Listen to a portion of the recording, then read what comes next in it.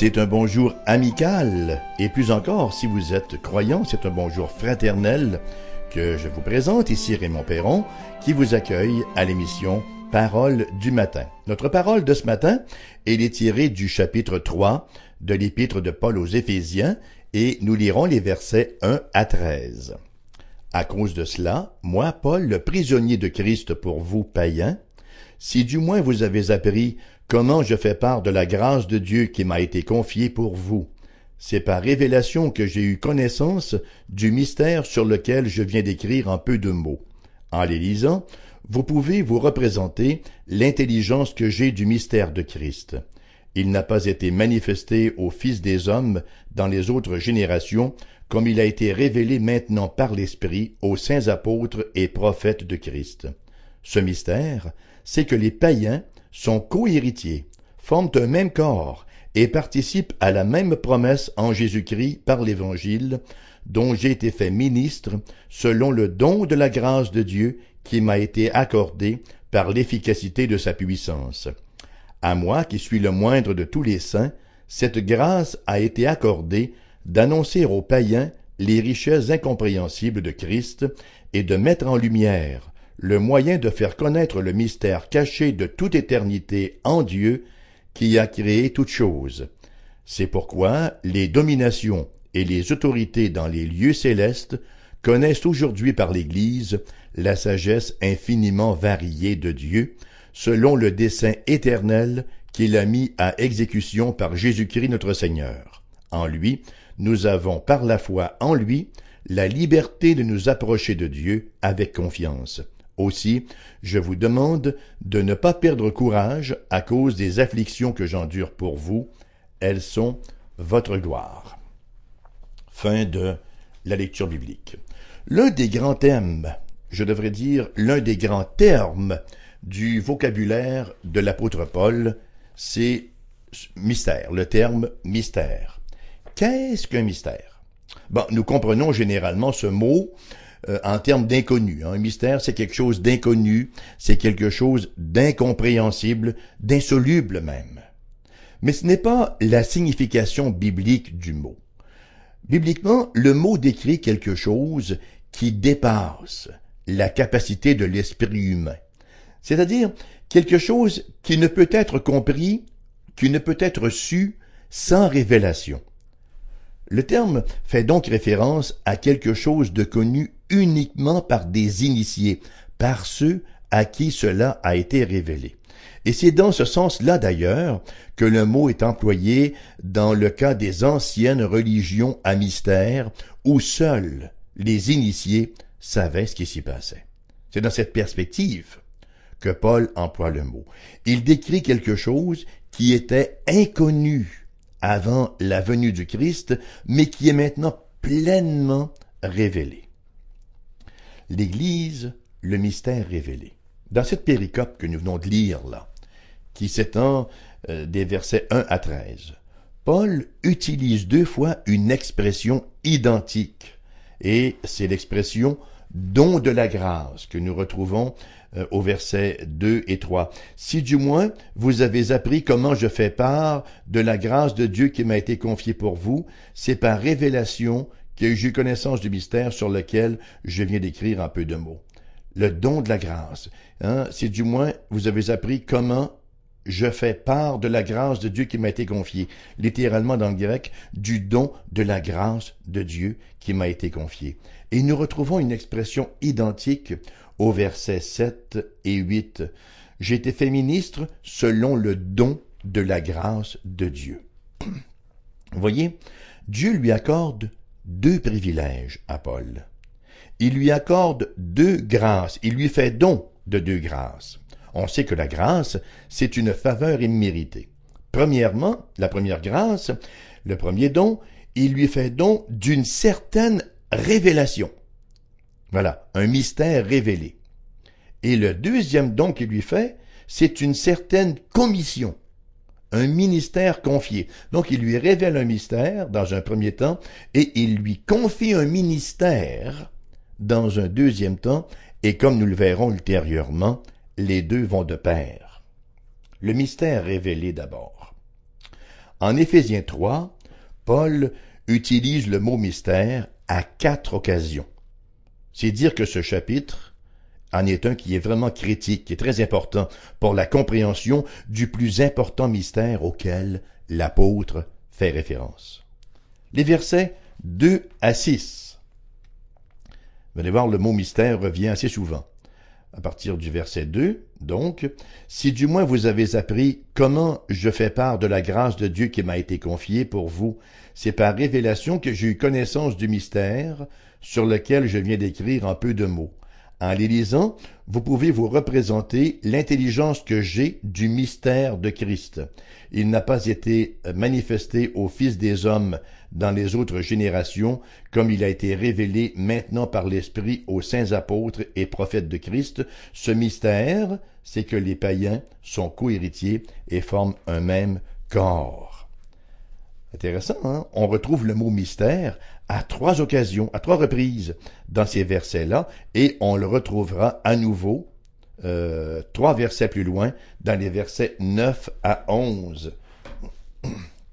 Pardon, que je vous relis si vous me permettez.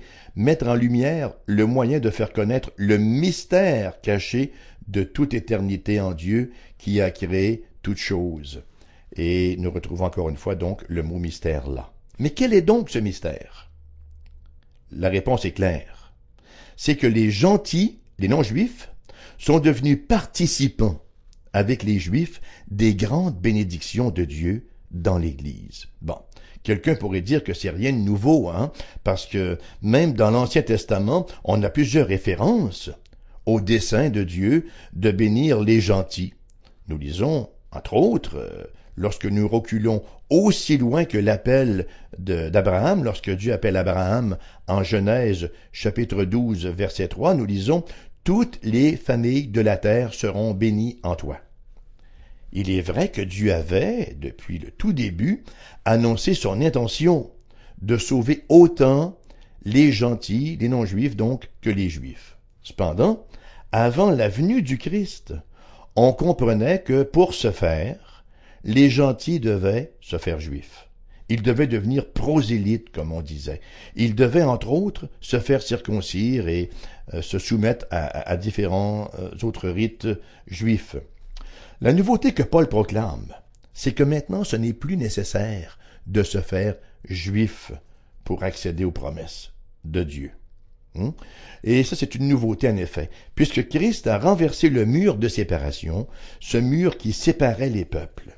Ainsi, les gentils ainsi que les juifs peuvent maintenant s'approcher de Dieu sur exactement la même base. Écoutez, pour nous qui sommes séparés là de l'ère apostolique par plusieurs siècles, ce n'est pas évident d'apprécier le caractère radical de cette révélation-là, mais on dit de quoi il parle, qu'est-ce qu'il raconte.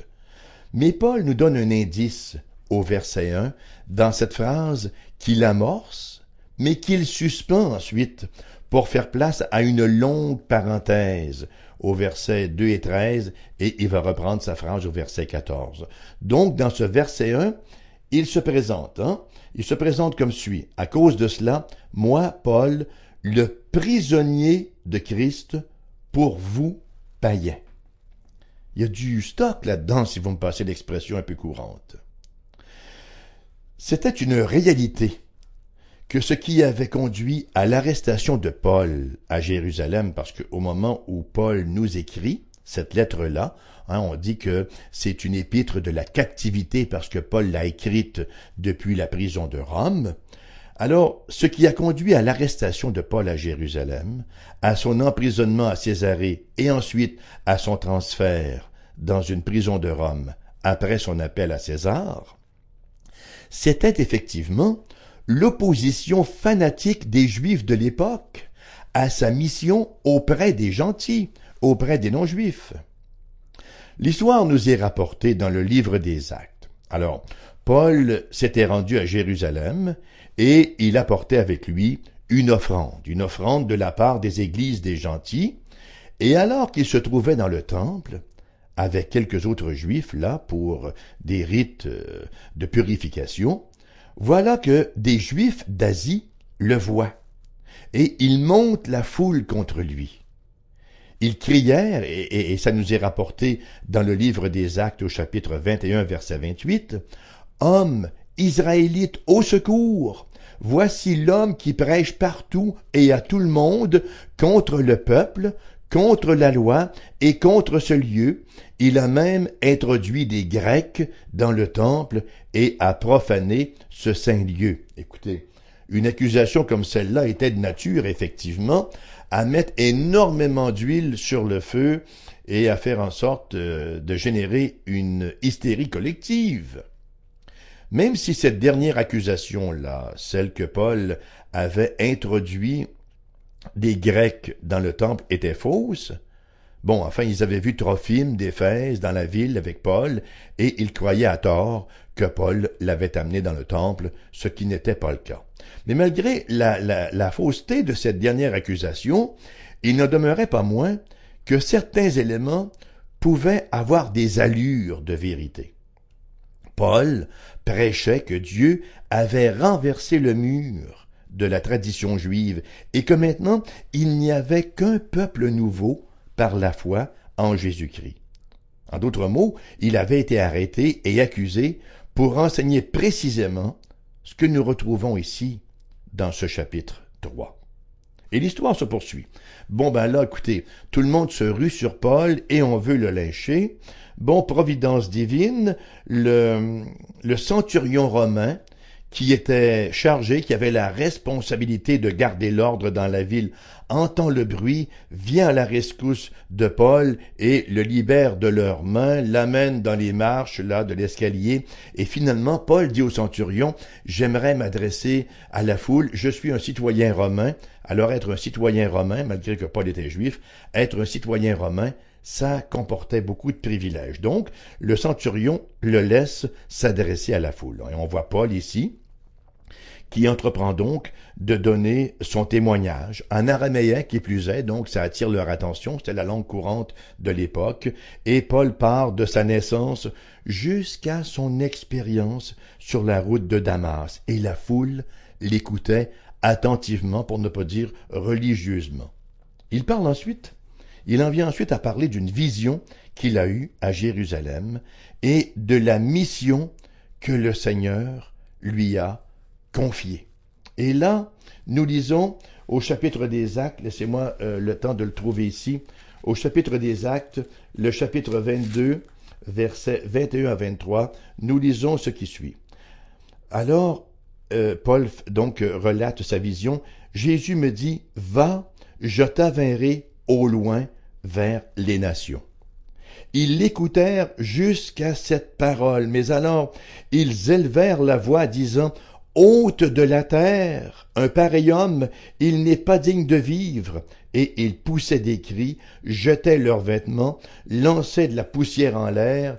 Et là, bien sûr que la sécurité de Paul est assez sérieusement menacée. Merci. Envoyé vers les païens, c'était tout à fait inacceptable.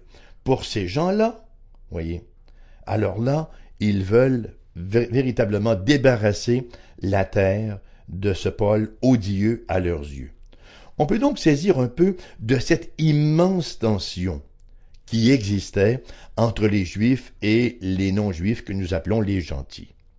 Et c'est cette barrière qui existait, on l'a mentionné déjà à plusieurs reprises au cours d'émissions précédentes, cette barrière qui existait donc avant la venue du Christ. On comprend également le caractère stupéfiant du message de Paul au verset 5 à 6 de ce chapitre 3 d'Éphésiens. Il n'a pas été manifesté aux fils des hommes dans les autres générations comme il a été révélé maintenant par l'Esprit aux saints apôtres et prophètes du Christ. Ce mystère, c'est que les païens sont co-héritiers, forment un même corps et participent à la même promesse en Jésus-Christ dans l'Évangile. Imaginez un peu à quel point c'était inacceptable pour les Juifs de l'époque. Co-héritiers, même corps, même promesse, plus aucune distinction entre les Juifs et les gentils. C'est le message de l'invitation universelle à venir au Christ pour le salut. Voyez, Paul se voit le dépositaire d'une vérité révélée. Il dit, dans le don de la grâce de Dieu, dans la grâce de Dieu, j'ai reçu cette faveur.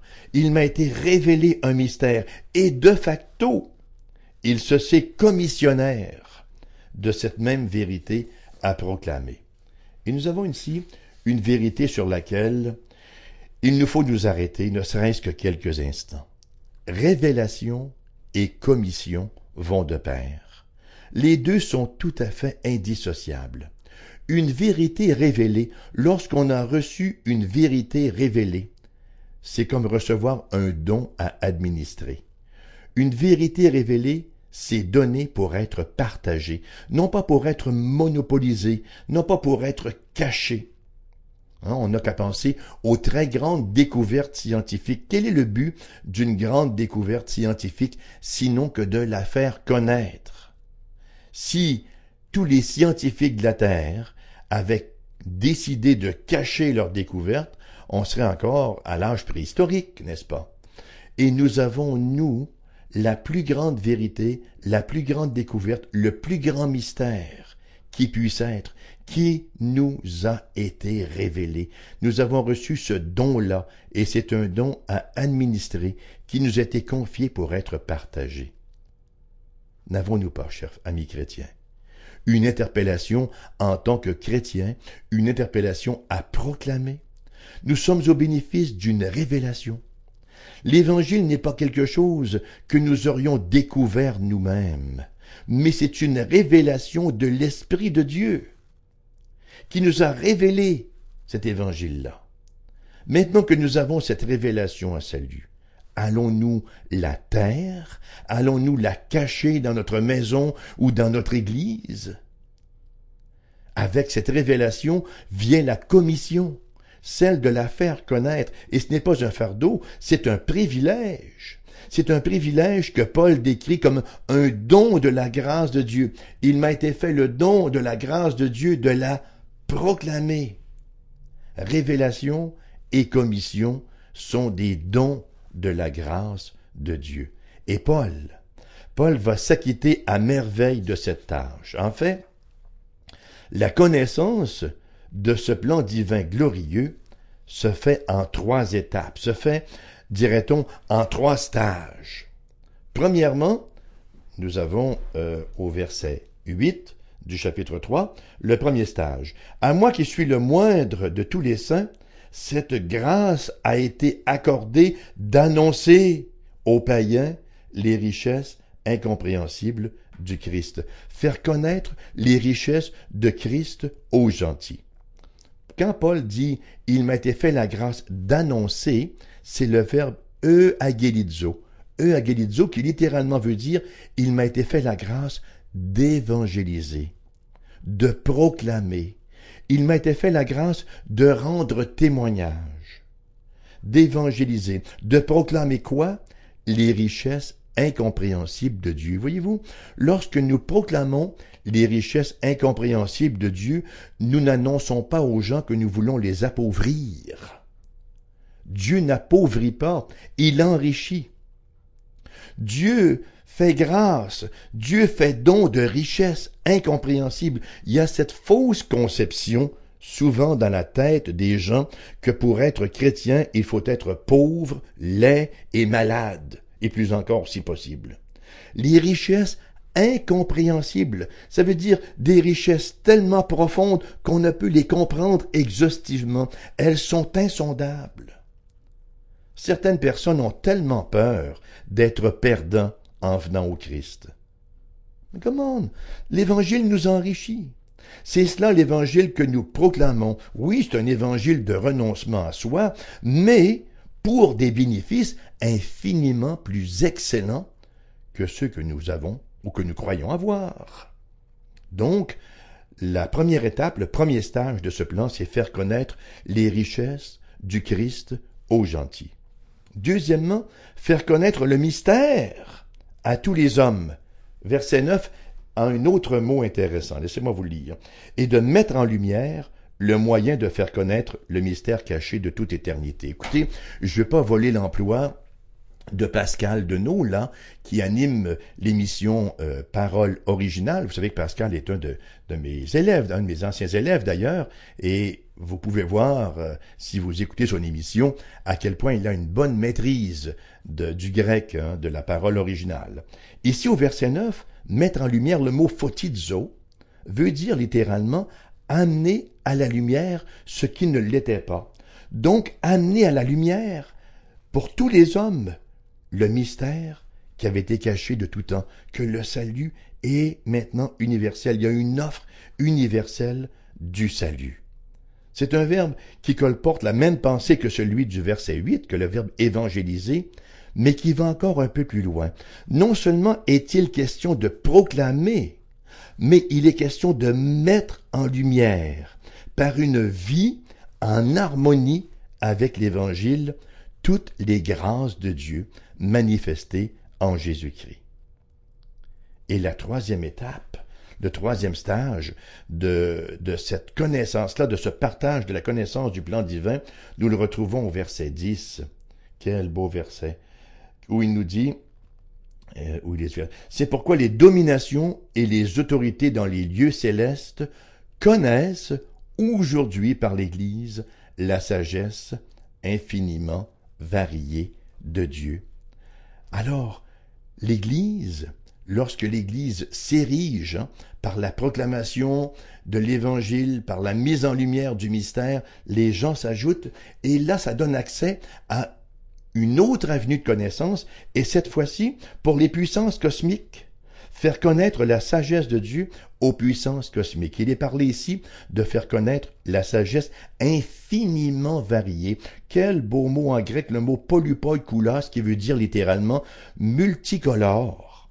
C'est le même mot qui est employé pour décrire le manteau de Joseph, le fils de Jacob. Il nous est dit que Joseph avait fait à son fils, parce qu'il l'aimait plus que ses autres fils, il lui avait fait un manteau de toutes les couleurs. C'est le même mot que nous retrouvons également dans l'épître de Jacques, chapitre 1, verset 2, où nous lisons « Mes frères, regardez comme un sujet de joie complète les diverses épreuves auxquelles vous pouvez être exposés, les épreuves de toutes les couleurs.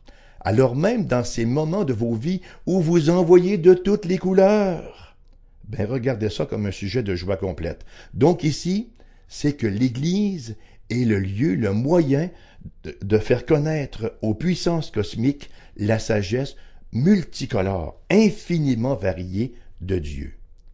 Voyez-vous, il y a un drame qui se joue. L'histoire, c'est le théâtre. Le monde, c'est la scène. L'Église, c'est l'acteur. Dieu a écrit le scénario, il dirige et il produit la pièce. Acte après acte, scène après scène, le drame se déroule. Et l'audience, ce sont les puissances, les intelligences cosmiques. C'est comme une école pour eux. Prendre un exemple plus simple. Quand on veut savoir ce qui se passe dans le monde, qu'est-ce qu'on fait? On regarde les nouvelles à la télé.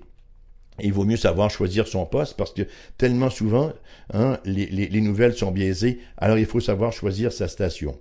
Lorsque les dominations, lorsque les autorités dans les sphères spirituelles veulent connaître les derniers exploits de Dieu, qu'est-ce qu'elles font? Écoutez, elles regardent l'Église. Excusez-moi. L'Église, c'est le cinéma maison des puissances, des dominations, des puissances cosmiques.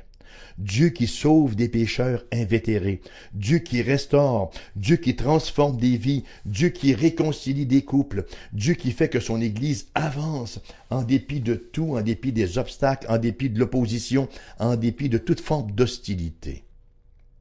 Le dessein de Dieu a quelque chose d'absolument, de carrément fascinant. Son mode de communication est d'une efficacité renversante.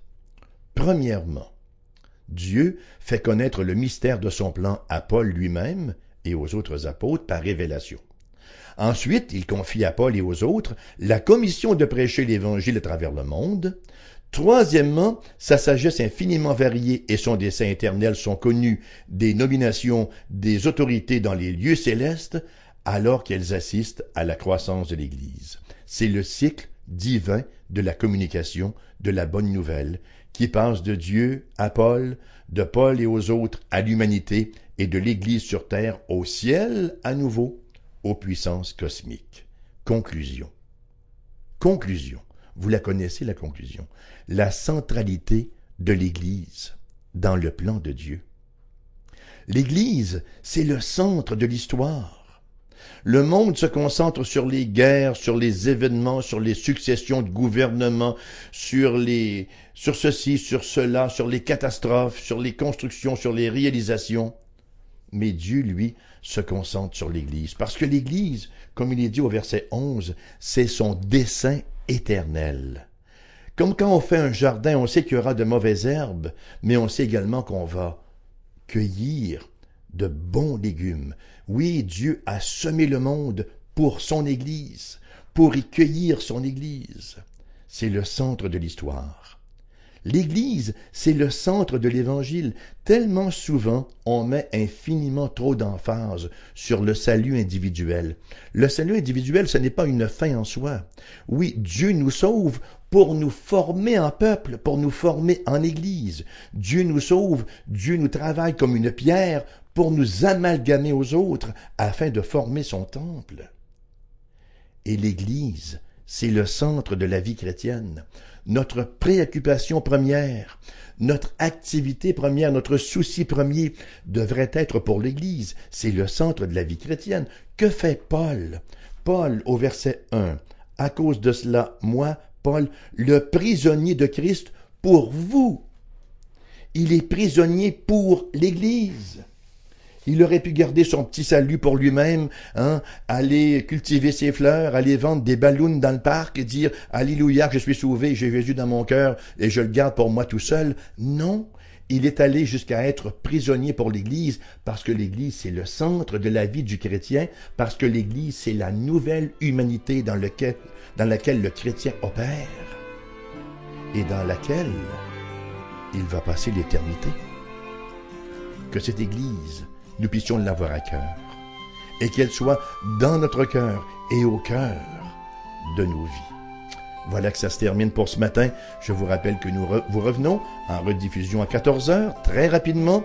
En conclusion, notre adresse Internet www.cfoi-fm.com, le lien radiodiffusion, et notre numéro de téléphone 418-688-0506. Laissez votre message et si vous voulez que nous vous rappelions, laissez-nous votre courriel. Merci d'avoir été là. On se retrouve la prochaine. Bonne journée à l'antenne de Foi FM.